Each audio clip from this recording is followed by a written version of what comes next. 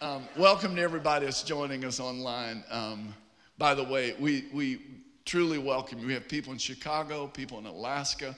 We're getting messages from people all over the country and some outside the country. There are people in Pakistan and Dubai that are joining us. So we welcome them, amen? It's exciting.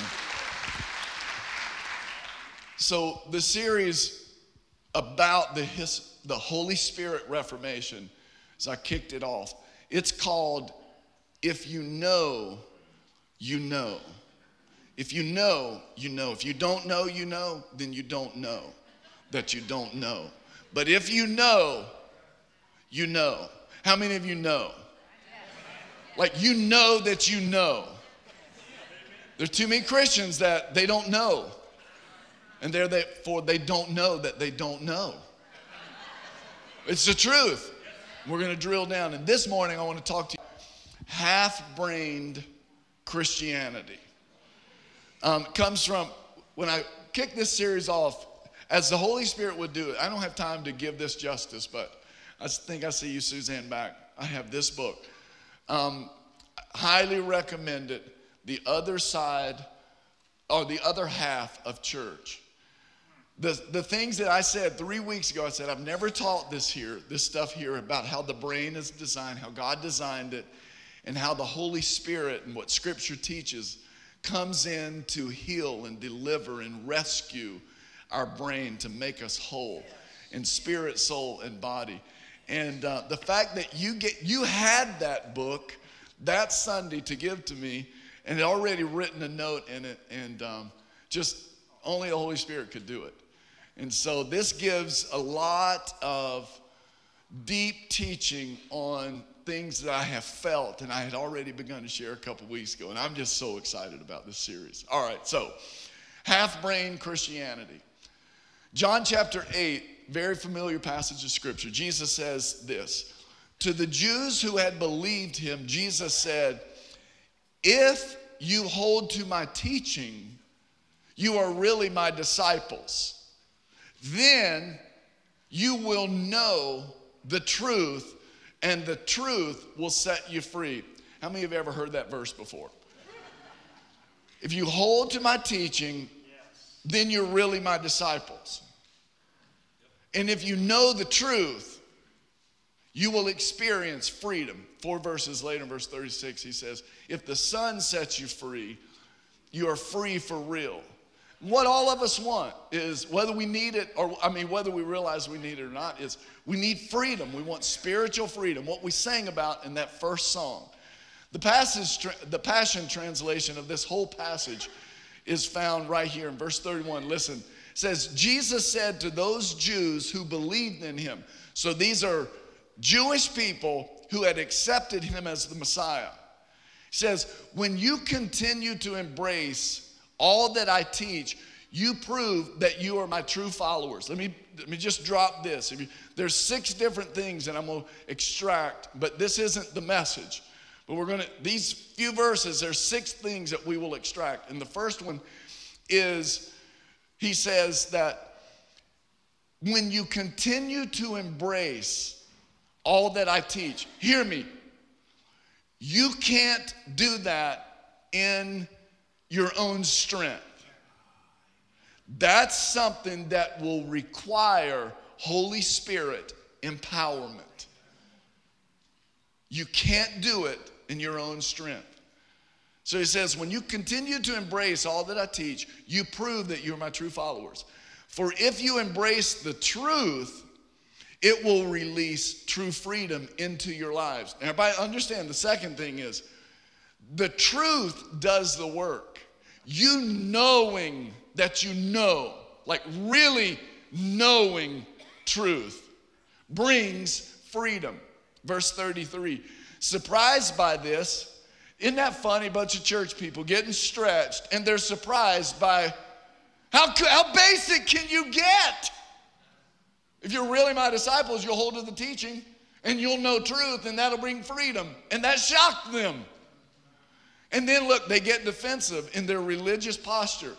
Says, but we're descendants of Abraham and we're already free. Laugh out loud. Anybody catching already what I'm catching? Bro, you ain't ever been free since he brought you out of Egypt. Even before then, hundreds of years. Yes, you are the seed and the children of Abraham, and your destiny is freedom. But y'all haven't realized it yet, so hear my teaching, Jesus would say. There are people, that's our natural defensive spiritual reflex. I don't need this. This is for my husband or my wife. This is for somebody else. Y'all tracking with me? We're already free. We've never been in bondage to anyone. How could you say that we will be released into more freedom? How many of you just trust that there's probably more freedom than you have actually experienced yet? Come on. How many of you want to actualize that freedom? Don't raise your hand if you don't mean it. We don't have time to waste. It's crowded around here. We need your seat next week if you're not going to get into the program. Amen. Sorry. Sorry. Not sorry. Verse 34. This is so good. Jesus is going, you've got to get this for where we're going. He goes, I speak eternal truth. You see the difference? Say, you'll know the truth. Truth. And they didn't get it. And he goes, I'm talking about concepts that they have eternal. It's like the time he said to the disciples, he said, these words that I speak to you, they are spirit and they are life. There's more going on than what is meeting your ears. And if we're in the spirit, it should be that way. Every time we do what we're doing right now, there should be more happening than what Pastor Chuck is doing. How many of you want more than, y'all know, are y'all tracking with what I'm saying? We welcome you, Holy Spirit, in this place. We welcome you. I speak eternal truth. When you sin, you are not free. You've become a slave in bondage to your sin.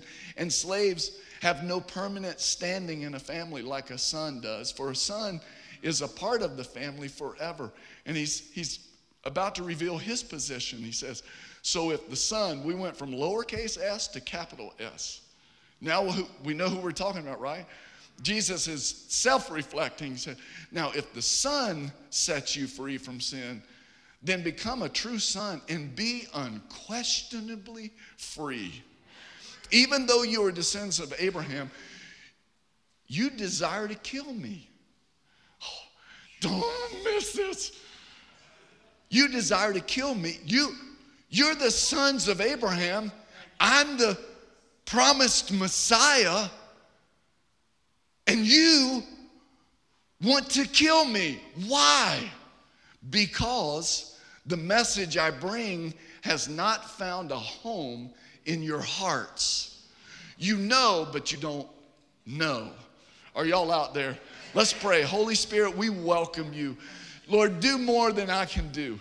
Say more than I will say. We welcome you, Holy Spirit. Lord, without your spirit in this place, this will just be an intellectual discourse. This will just be me up here talking. But if you come, you use me and speak through me, and you anoint our ears to hear, there will be permanent, there'll be eternal truth revealed and deposited in us. And we will be forced to change by your spirit. Breathe your ruach breath, your life in us this morning. In Jesus' name we pray. Amen. Amen. Holy Spirit reformation. I think the Holy Spirit's been left out of the church, been treated like a embarrassing aunt at the family reunion that you pray. She shows up late and leaves early. And that's how we've treated the Holy Spirit. And we have not a full-brained Christianity. We have a half-brained Christianity.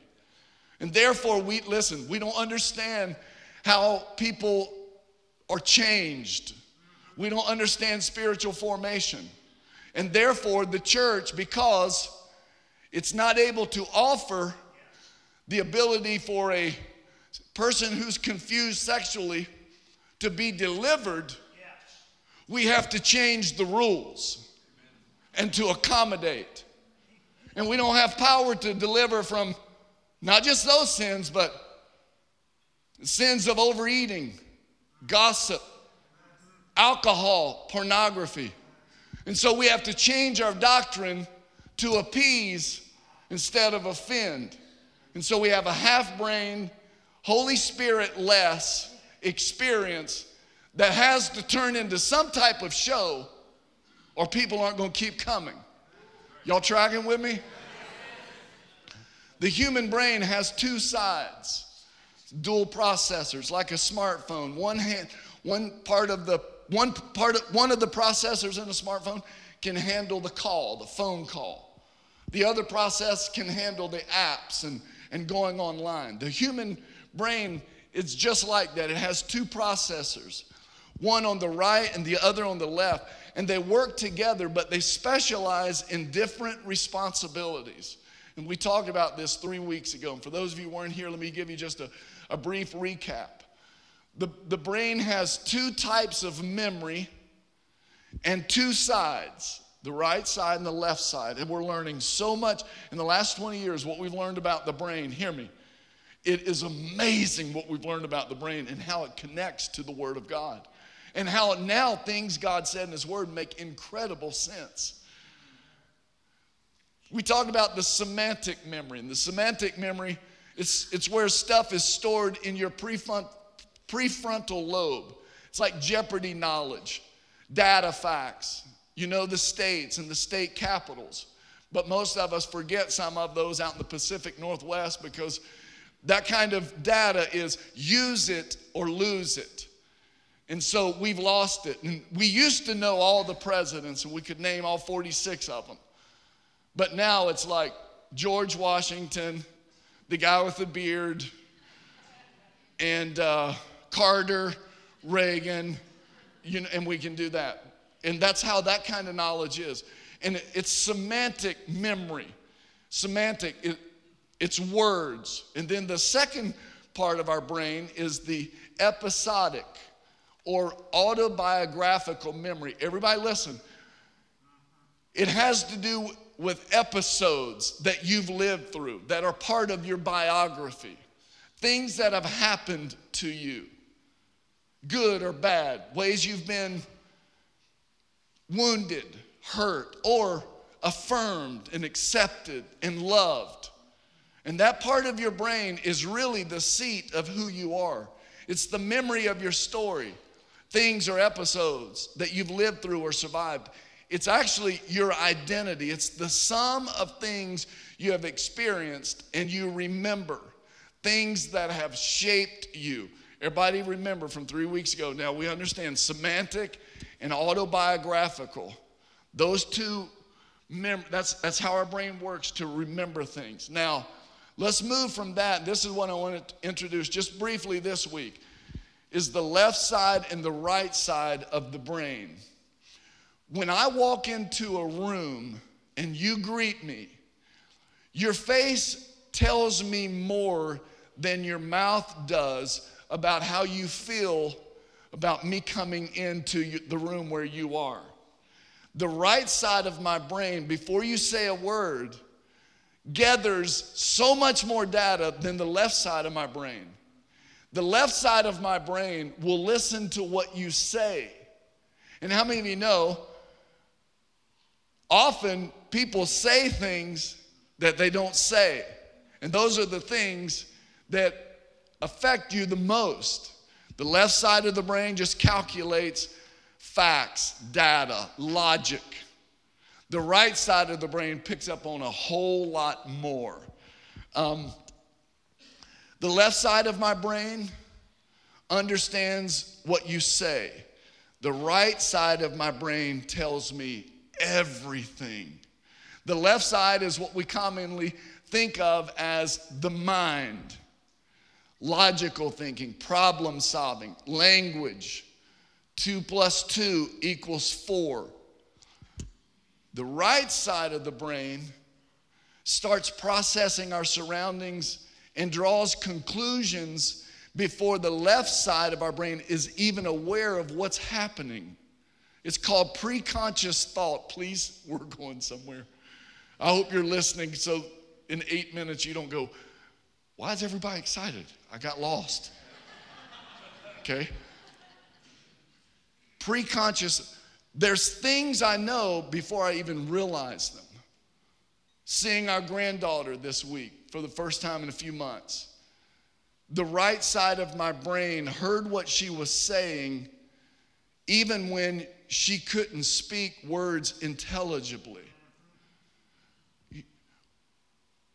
I've heard many of you say this in the last few weeks. When you pulled onto this church campus for the first time, or you walked across the parking lot onto the sidewalk and into the lobby, the first time, the right side of your brain had already told you what kind of church this was going to be. Many of you have said, when we pulled into the parking lot, when I walked up the sidewalk, I felt something. That's the right side of your brain. For some of you, you went searching online to discover more about Restoration Church before you came. And the right side of your brain and the left side of your brain were involved. You wanted to find out where we're located, what time the service starts, what's the doctrine. You wanted to look at some pictures and see, is the pastor look normal or like a cult leader? And some of you were worried, but you came anyway thinking, we're not sure. That's what the left side, that's why everybody's going online. Check it. Let's listen to a sermon or two and let the right side of our brain get involved. And that right side of our brain is so critical. This is why, I mentioned this a couple weeks ago, when I was a youth pastor, you can stay and teach Wednesday night for decades to kids. And you can tell them, God loves them. Obey your parents. You can overcome the challenges you faced. And they go, Oh, we're going on a retreat? Let's go. I want to go. Oh, mission trip? Okay. And what happens is, just like adults, we teach, lecture, present truth, get more creative in the way we present it, and your left side of your brain goes, I agree. The reason, what I did was, as a youth pastor, and I mentioned, the mission statement of our church, of our youth group back then, had to do with developing a first-hand faith. We wanted our kids to have encounters with God in the youth group. And that's not from great teaching, ever. I mean, it can lead them to encounters or can tee it up, and Holy Spirit can use things in their life. But there are no great explosive changes that happen in teaching. The left brain is engaged. And so what we did was, I learned we have to get them out of this environment. We got to take them on mission trips, put them in danger. And many of you heard me talk about that. And that's where the right side of their brain be going to go. He's right. We can overcome. The truth, God does love me because I feel his love flowing through me to someone. And we would do something very unique. And we would, seniors in high school, listen, I mentioned this a couple weeks ago, but I bring it up because I want you to really get what I'm saying. Now, this illustrates it perfectly. When they were seniors in high school, we would take them before they graduated, and we would just kind of help them to get the right side of their brain engaged to understand who they are. And like the first thing we did, we would take them to Northside Hospital at the neonatal where babies are born. And we would have them write everything you know about your family when you were born. Some of them right then would break down and go, my mother was teenage, unwed.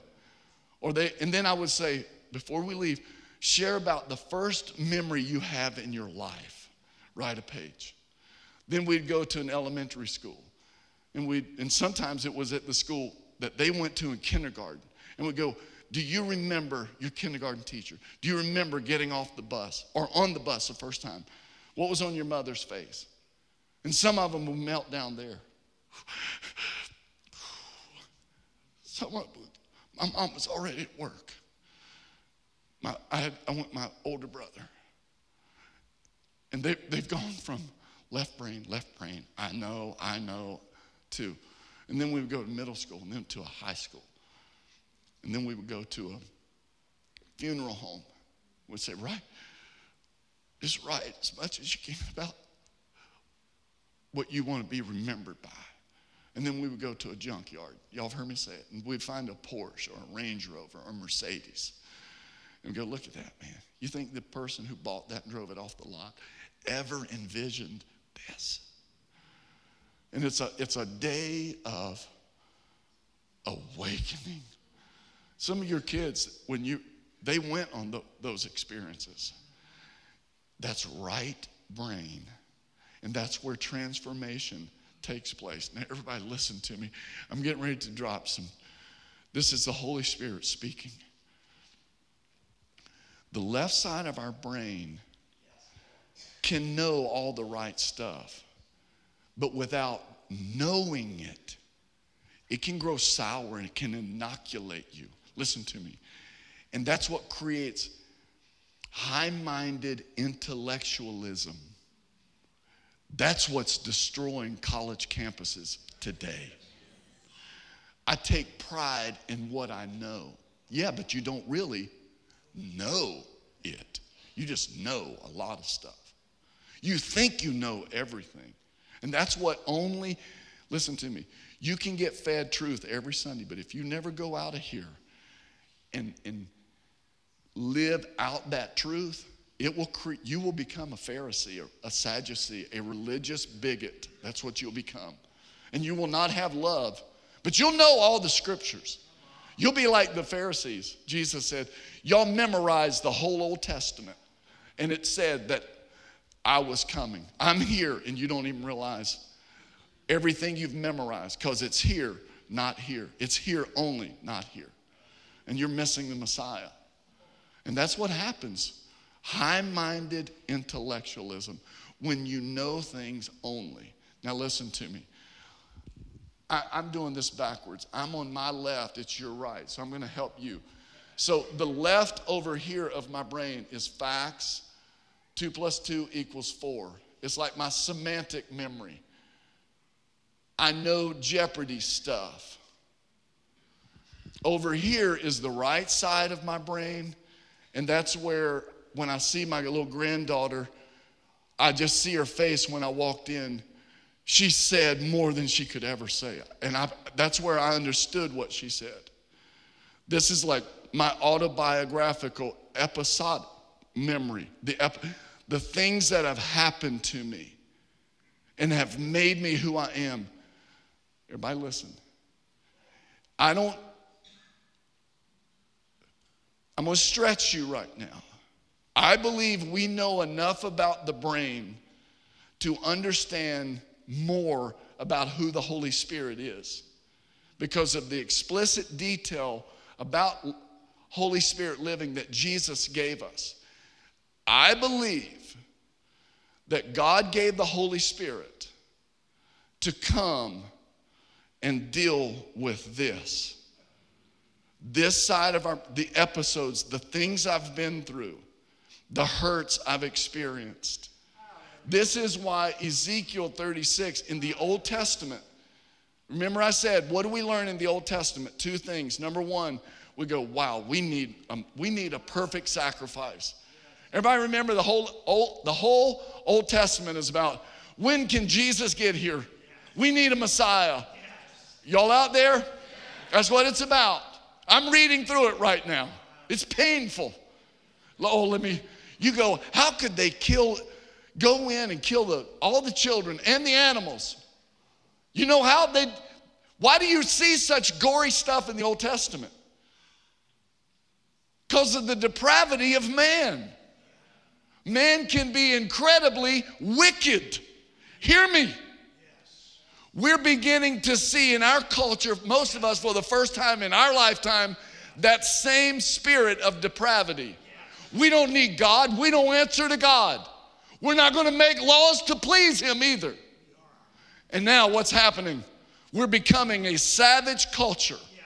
And we're that close to a civil war in this country again. Y'all out there tracking with me? What was I saying? I don't know, but it was good. And so in the Old Testament, we go, we need Jesus. And when Jesus came, he changed the whole planet, the whole universe, because we're under a new covenant. And he became the perfect, and God was satisfied with what happened on the cross. And it changed the atmosphere and it changed the weather pattern. You think it's bad now, you should have seen it before the cross. You should have seen it before the fall. Then you could appreciate how awesome our God is. Whew. So we see in the Old Testament, we need a Savior.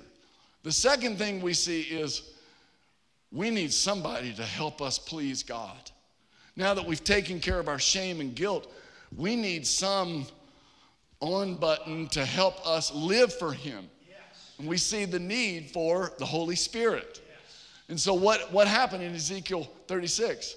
The prophet speaks about this day that we're living in now. You need to underline, highlight, put this in your Bible. You need to have this on your hard drive.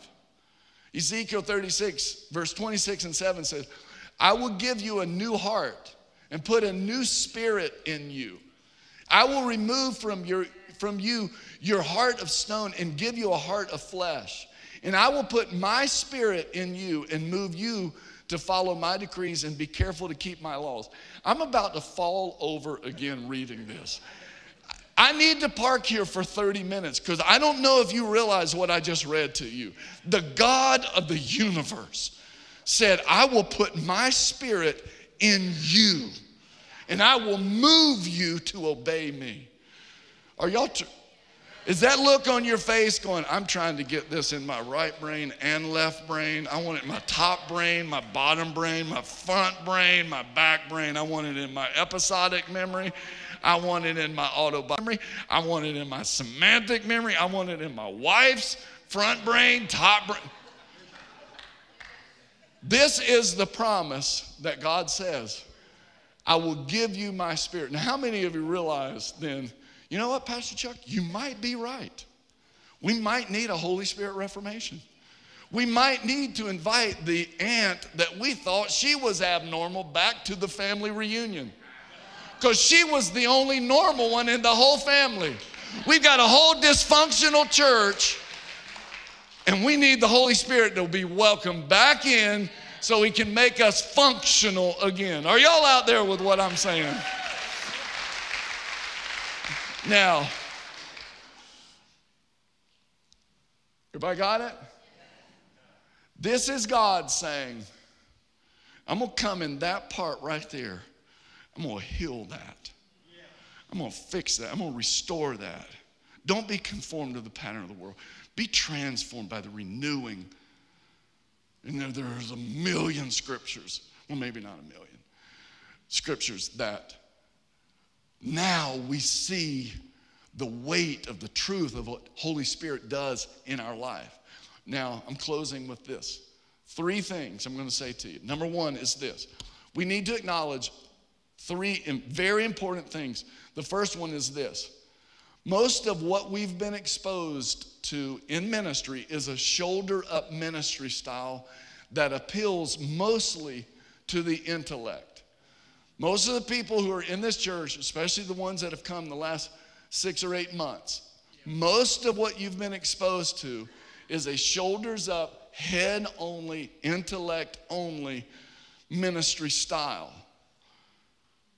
1 Corinthians, this is why Paul says this.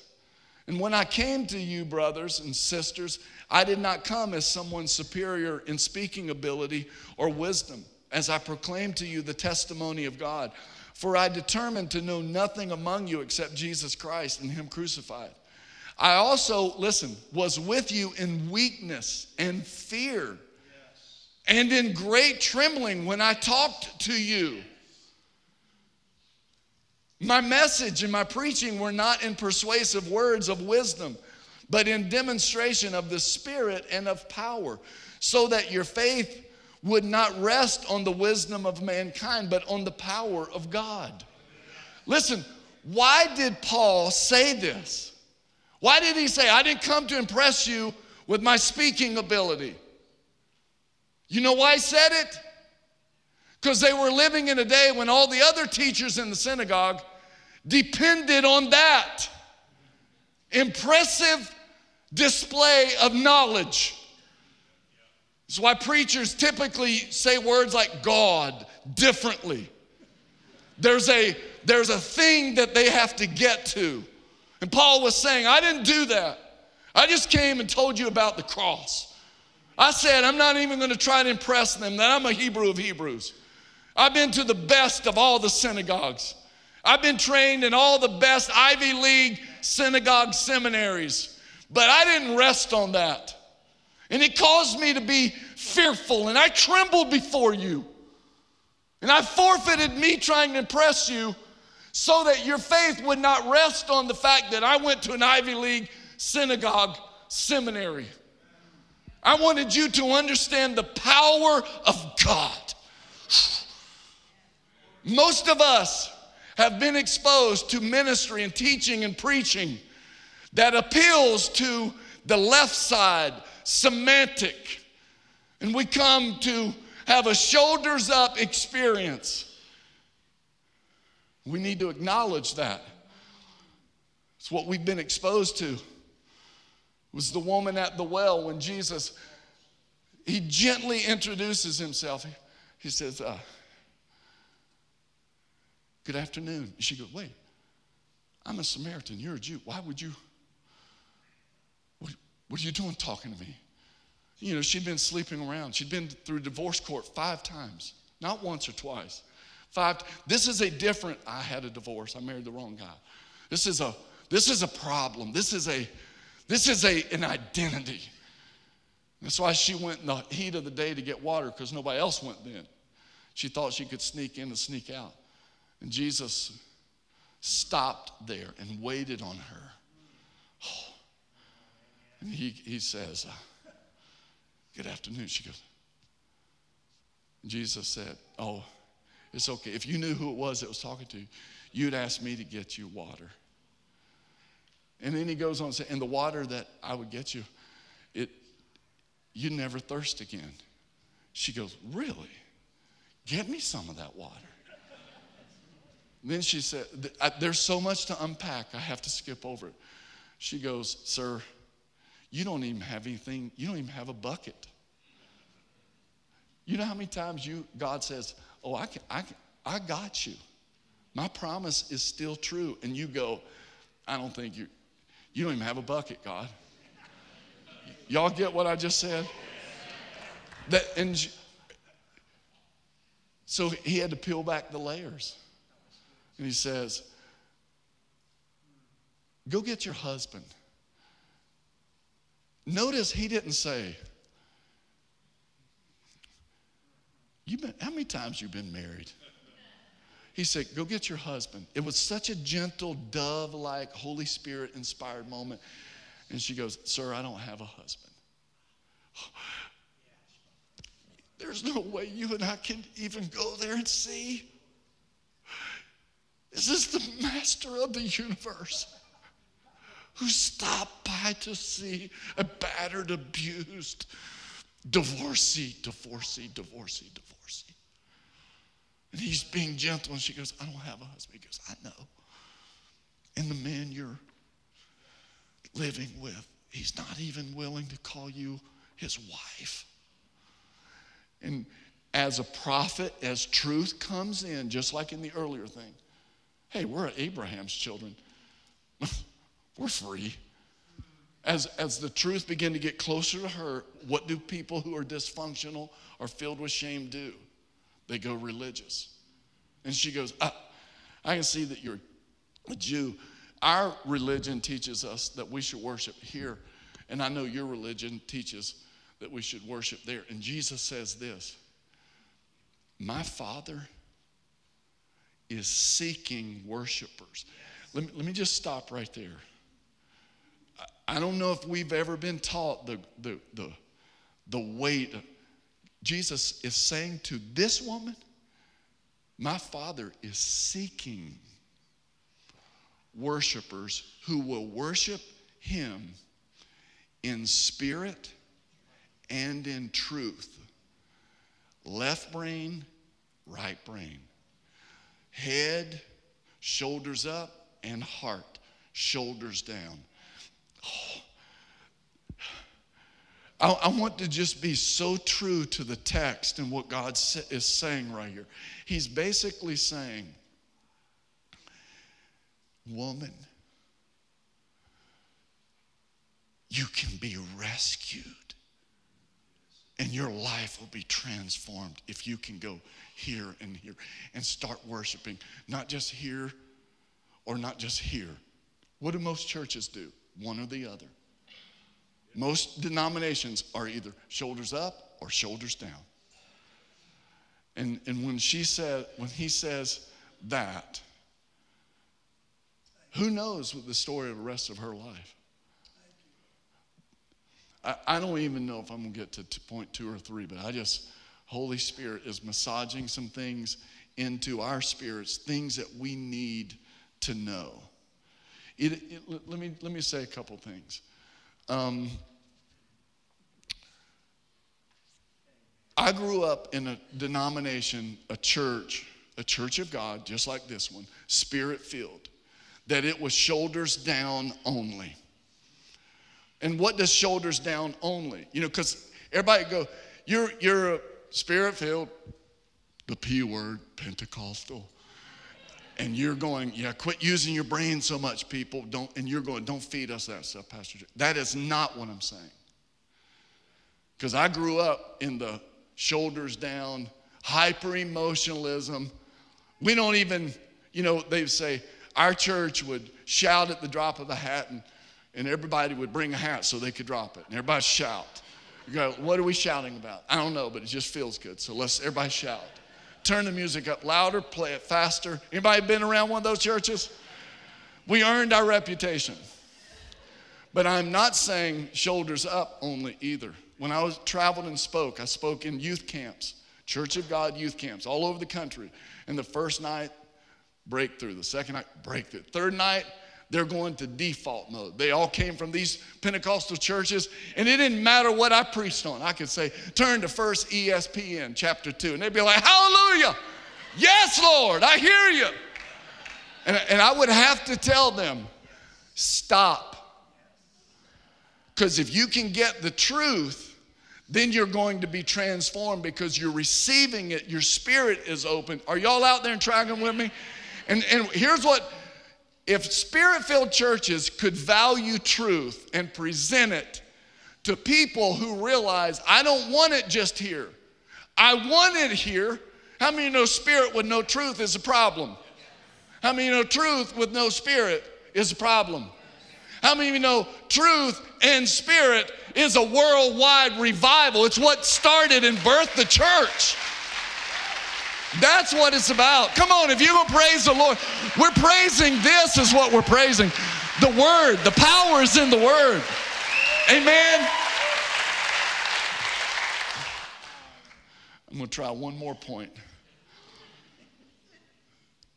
The second thing that we need to be aware of is you need to not only be open to more Holy Spirit in your life, but you must understand that Holy Spirit is your life. Holy Spirit is not optional equipment. It's not like GPS or leather seats. It's standard equipment. Can I get a witness? I could go to at least 100 places in Scripture, but let's go to the second verse in the whole Bible. Verse 2, chapter 1, Genesis. The earth was without form and void. Anybody that's ever been the description of your life or your current circumstances? Come on, be honest. Anybody realize that's kind of like the world we're living in right now? Don't get silent on me. I'll preach 30 more minutes if you do. I'm serious. I only get to see you once a week like this. We can't waste a week. You need to get truth bombs going on. Our world is dying for churches like this one to be set on fire where the glory of God is undeniable and real. So, how many of you know our world it's formless and void and dark? What's some of the translations say? The earth was new, only chaos. Verse 2. We're just 2 verses into the Bible. There's chaos. Darkness was over the face of the deep. Oh, and thank you, Jesus, for the B part. And the Spirit of God was hovering over the face of the waters. What was the Spirit of God doing? Just hanging out. Waiting for God to speak. The next verse says, and God said, let there be light. And Holy Spirit got it. Poof, light. That's what the Holy Spirit comes to do. Confirm the Word of God. Reveal the Word of God and accomplish the Word of God. Let's go to another. We'll go to New Testament. Luke chapter 1, verse 34 and 35. Mary said to the angel, now how am I going to conceive? How am I going to give birth to the Messiah? You've heard me teach on this. The angel came with a word from the Lord. What was the word from the Lord? Angel, Mary, you're going to conceive the long-awaited Messiah. How many of you ever heard a word from the Lord that you go, that's too good to be true? I don't know if you can do that. Come on.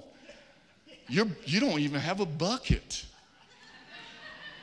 You ever got it? Has Pastor Chuck ever preached something you go, he needs to try the decaf every once in a while. Seriously. Every Sunday when I come here, you should live with me. I'm dialed back. I'm serious. I believe this stuff. The word of the Lord came and said, and she goes, how can that be? Oh, everybody, you're way too early. Seriously. Y'all grab a seat. Grab a seat. Hey, Mark, what goes around comes around, right? I love you. They're not that early.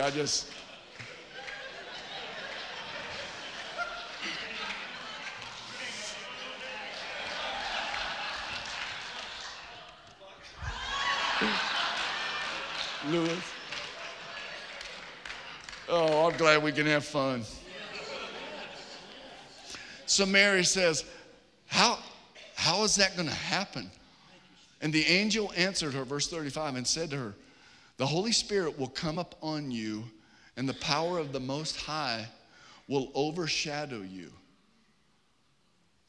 Listen, what needs to happen right now is, and I think it's happening, the Holy Spirit is overshadowing Chuck Ramsey right now. We want Holy Spirit to overshadow and do what only He can do through us. His plan for this sermon, His plan for you being an accountant, you being a school teacher, you being a wife, a mother, listen, you being a husband. How can I not be angry? It's all I've ever known. Let truth go from here to here, and let Holy Spirit conceive Jesus in your womb and make you a husband that will honor and love your wife like Christ loved the church. I got to hurry. Is anybody getting anything what I'm saying this morning?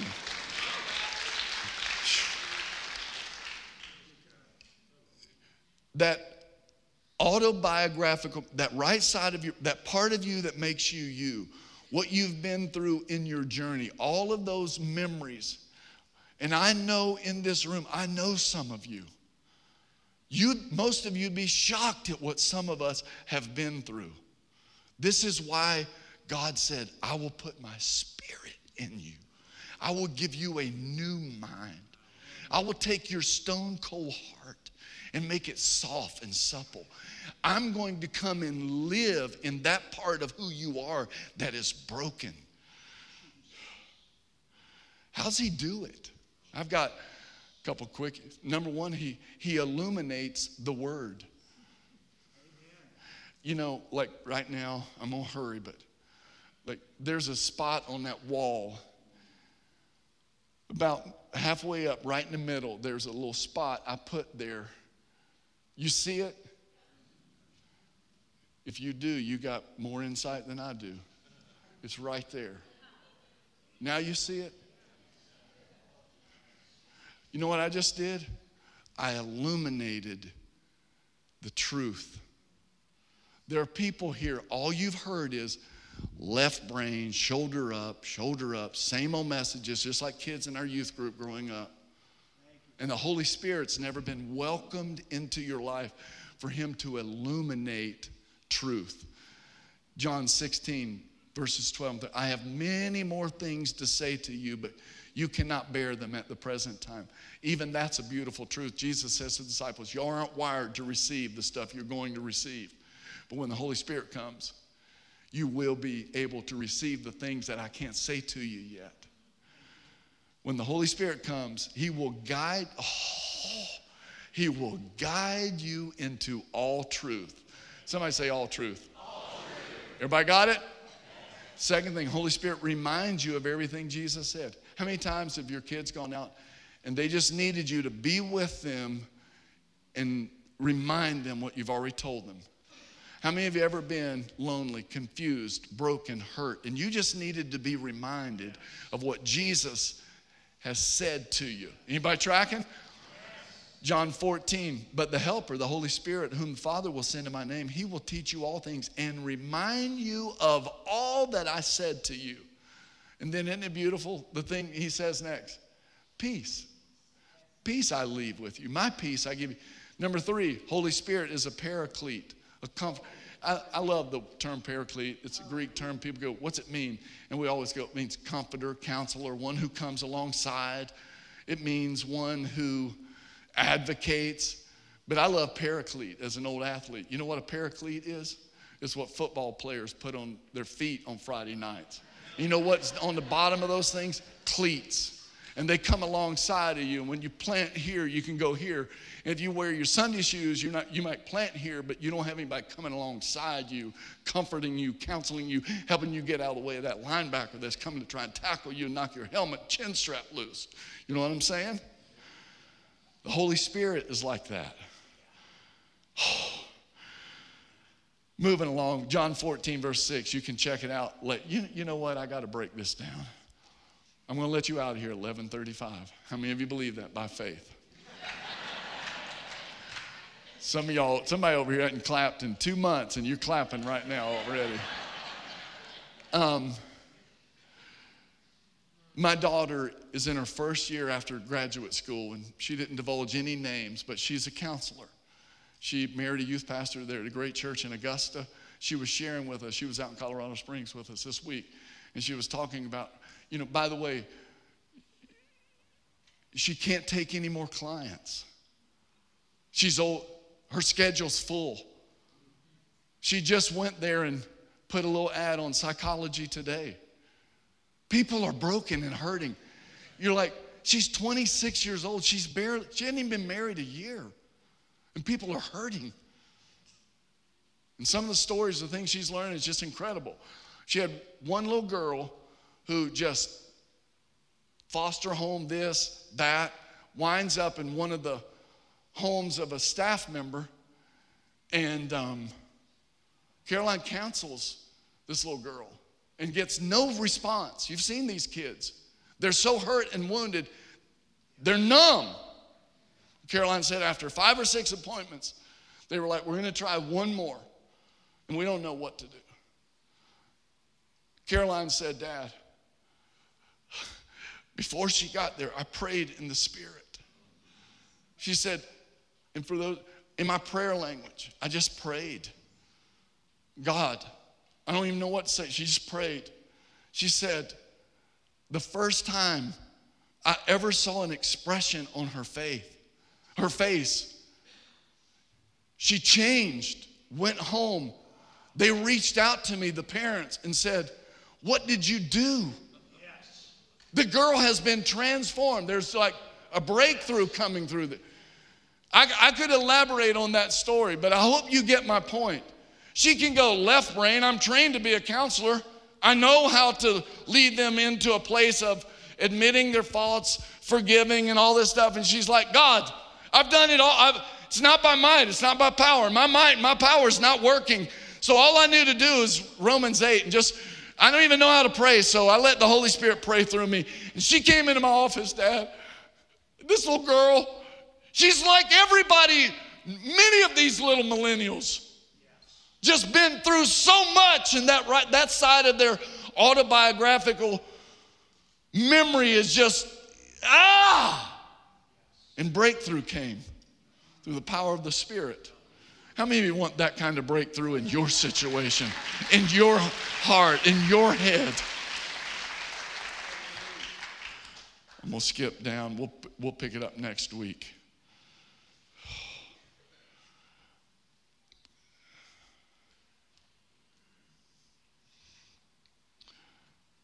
Under point number 2, there was 2 other things. The Holy Spirit parents us. He fathers and mothers us. Romans 14, Jesus said, I will not leave you as orphans. Somebody here needs to hear that in your heart this morning, not just your head. Holy Spirit parents us. He's given us a spirit that cries out, Abba, Father. And then the last one under that second point is Holy Spirit empowers us to be effective witnesses.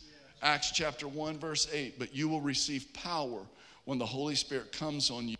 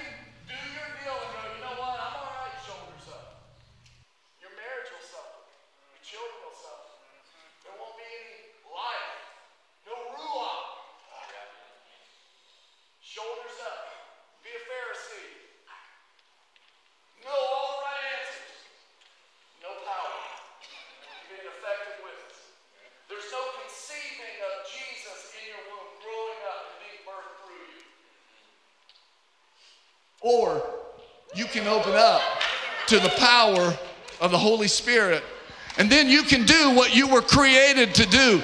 You can be who you were created to be. And listen to me. Let your crazy aunt back at the family reunion, listen, you need the Holy Spirit more than you realize you need the Holy Spirit. Is anybody out there this morning? Come on. Anybody hungry for the Holy Spirit? Oh, there's so much. I want to keep teaching, but I'm not going to. There's places throughout Scripture. I want to close with this one. Would y'all welcome our praise team back? Ladies and gentlemen, Dean Balkwell.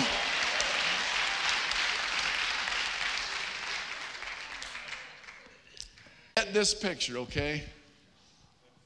I know there's like 8 sermons I'm preaching right now. I know that. I'm going to close with this one. Remember the story, Zachariah and Elizabeth. They don't have any children. He's old. She's old. Way past. Isn't it amazing? The people who couldn't have children, Abraham said, or Paul said in Romans 4, Abraham and Sarah, her womb was as good as dead. And yet those are the people who gave birth to Abraham, Jesus. Y'all tracking what I'm saying? And John the Baptist. Zachariah's in the temple doing his duties. It's his time as a priest to pray.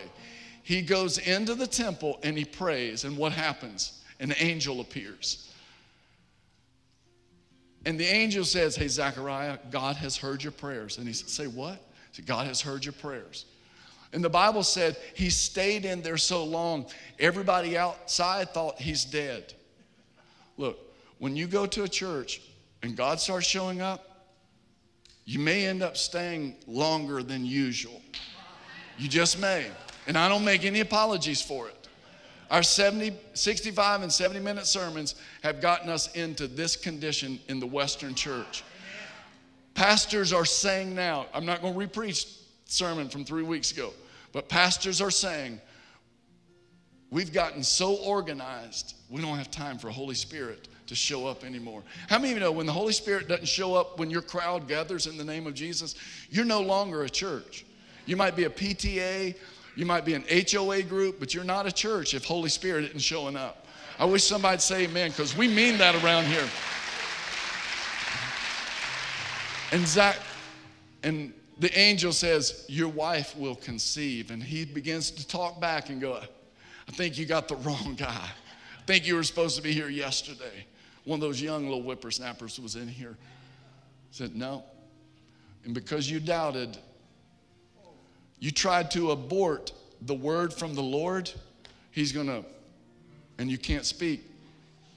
9 months pregnant with an old lady, no pun intended, pregnant. And he couldn't talk back or defend himself or encourage her or nothing. Y'all, this is in the Bible. This is not Jerry Springer. This is really in the Bible. We don't give life to this happened. They thought he was dead. He stayed in there so long. He comes out and he goes,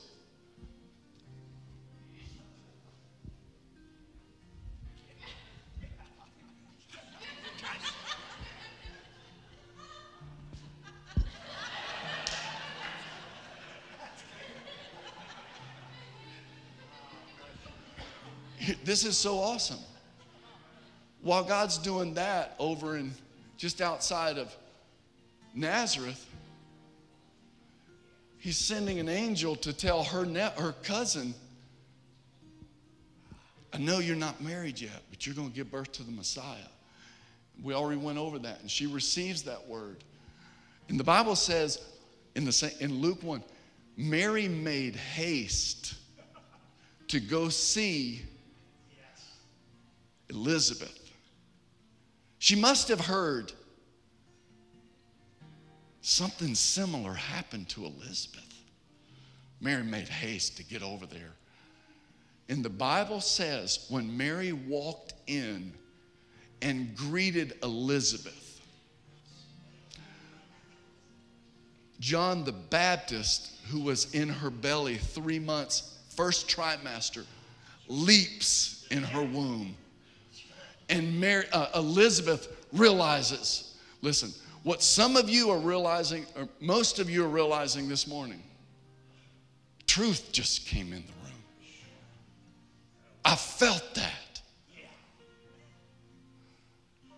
And Elizabeth says, Mary, the mother of my Lord, the baby in my belly just leapt, full of the Holy Spirit. And then here's what Elizabeth does, what we need to do, as opposed to high-minded intellectualism. Elizabeth goes, who am I that the mother of my Lord would come see me? When we go, hey, I got a truth bomb, I got a sermon, I'll wow you. And we're doing that in Spirit-filled churches too. We're preaching trendy little grow my Instagram following. And we walk off like we're something special. I'm just a bag of dirt from the country. Seriously. His truth, if it can flow through me, I know me. She's married to me. If God can speak to you through me, his truth and his spirit is awesome. What am I saying? I'm saying this. You need to go to a church that every once in a while, something leaps inside of you. Not just your head going, all right, I got it. That's logical. You need that. We can't just come and go, hey, let's get emotional. God is good. No, we need to have this and this. Is anybody else's womb right now? Do y'all hear what God? Oh, Jesus.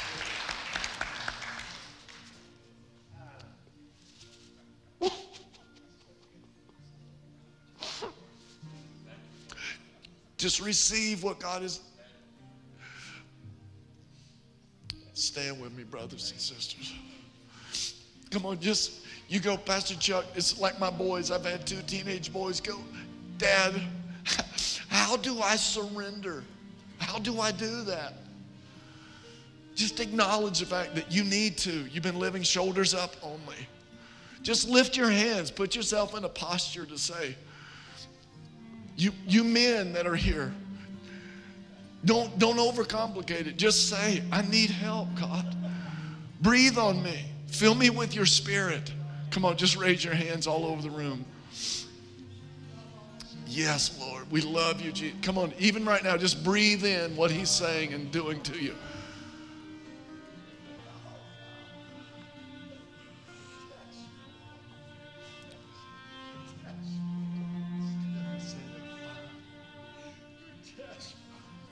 Yes, Lord. Just even now, brothers and sisters, just be filled. The Bible said Jesus before he sent the disciples out, he breathed on them and said, receive the Holy Spirit.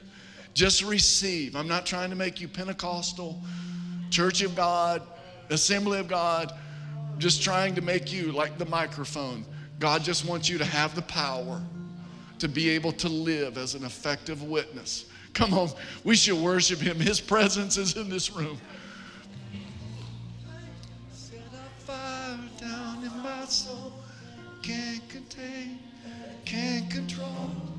I want more of you, God.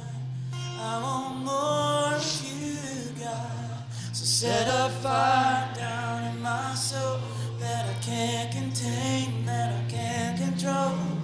I want more of you, God. I want more of you, God. So set a fire down in my soul that I can't contain, that I can't control. I want more of you, God. I want more of you, God. So set a fire down in my soul that I can't contain, that I can't control. I want more of you, God. I want more of you, God. There's no place I would rather be. No place I would rather be. Come on, cry out to God. Don't just leave this morning with head knowledge. Cry out to him. No place. No place I would rather be. There's no place I would rather be. No place I would rather be than here in you. Do that verse one more time. No place. You mean it? No place I would rather be. Jesus. There's no place I would rather be. There's no place I would rather be than here in your love. Here in your love. No place. There's no place I would rather be. There's no place I would rather be. No place I would rather be than here in your love. Here is your fire. So set a fire down.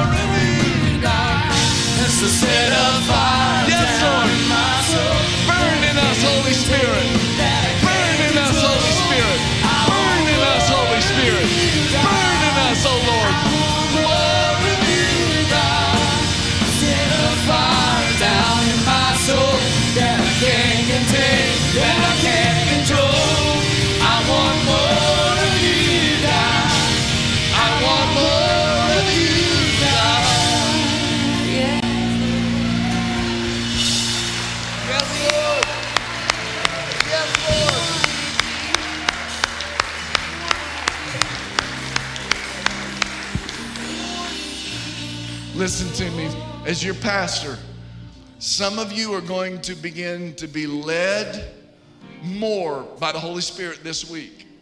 Some of you are going to begin to hear things and you're going to go, is that me? And it's not. You're going to begin to feel stronger impressions because you're opening up to, you need the power. And he's very personal. He will remind you. He will illuminate the truth. He will lead you and guide you. He'll be a paraclete, come alongside you. In the name of Jesus. In the name of Jesus. You feel like you've been in church this morning? Yes. If we have, then the community where we're going is going to have some shoulders up and shoulders down. Some witnesses, eyewitnesses of Jesus. Wombs that have Jesus growing up and being birthed out and through us. Transformation not only to us, but through us. In the name of, how many of you want to be salt and light? How many of you want to see our world become a better place? How many of you, listen to me, how many of you will say, I want God to use me in my corner of the world? How many of you know our country needs it? How many of you will say, come on, our church, God, use our church in this corner of Atlanta in the name of Jesus to be a force of good, not of evil, of love and not hate. God's plan is not through the White House, it's through the church house. And when the Holy Spirit comes, the power gets turned on. So we welcome you, Holy Spirit. Father, I thank you for this time together in your word. I thank you for these precious, hungry people. You are sending such high quality, high caliber, high capacity people. Why? Because they're hungry. Not just because they're educated or live out in the suburbs. We're hungry for you, Lord. You're gathering us, like-minded people, and empowering us. And when we gather, when we pull on the parking lot, we walk up the sidewalk and into this sanctuary. Yes, we feel you. And we thank you for it. You are here transforming us. And we are thankful for it, Lord. I pray as small groups gather tonight, I pray for every people group to have that ring of fire around them, like the prophet said in the Old Testament. When my people gather, I will be for them a ring of fire. Reveal yourself to us. Build us up. Transform us. Transform our children, our families, our nation. Yes, our nation. For righteousness exalts a nation. Blessed is the nation whose God is the Lord. We're not throwing in the towel, and we're not fighting in the flesh, but in the spirit we are fighting and contending. And we thank you that the weapons of our warfare are not carnal, but they are mighty through God to the pulling down of strongholds. And over this nation, we reclaim it in prayer. Raise up a righteous remnant that you can use to transform and send revival. In the name of Jesus, we pray. And let it start here. Amen? Amen. Amen. Praise the Lord. You know, y'all listen real good. And when you listen good, it makes me want to keep going. And I'm so thankful to be able to preach in a place that I'm not having to force feed you. Preach in a place where people are hungry. I see it on your faces, even right, it touches me. Something special's happening in the earth. We're in the middle of it right now. This isn't just another church service. That's why we're not talking about here. We're talking about here too. How many of you going home 5 pounds lighter by faith in the name of Jesus? I feel like I got a burden off my shoulders this morning. God is good. So don't forget Wednesday night, prayer on Tuesday nights. If you're new, the Tuesday night prayer gathering and Saturday morning prayer gathering, the Sunday morning early prayer gathering, the Thursday women's prayer gathering, they are the engine of this church. We'd love to have you join us. Tuesday nights is a great place to get introduced to the ministry of prayer. It's from 6 to 7 p.m. right here. Dean and Lisa lead us in worship. We'd love to have you. And then Wednesday night, I hope you can be with us. The Lord bless you and keep you. make his face shine upon you, be gracious to you. May he lift up his countenance and show you his peace, give you his peace. In Jesus' name we pray. Will you say, I receive it? God bless you all. Have a good afternoon, a great week. I love you.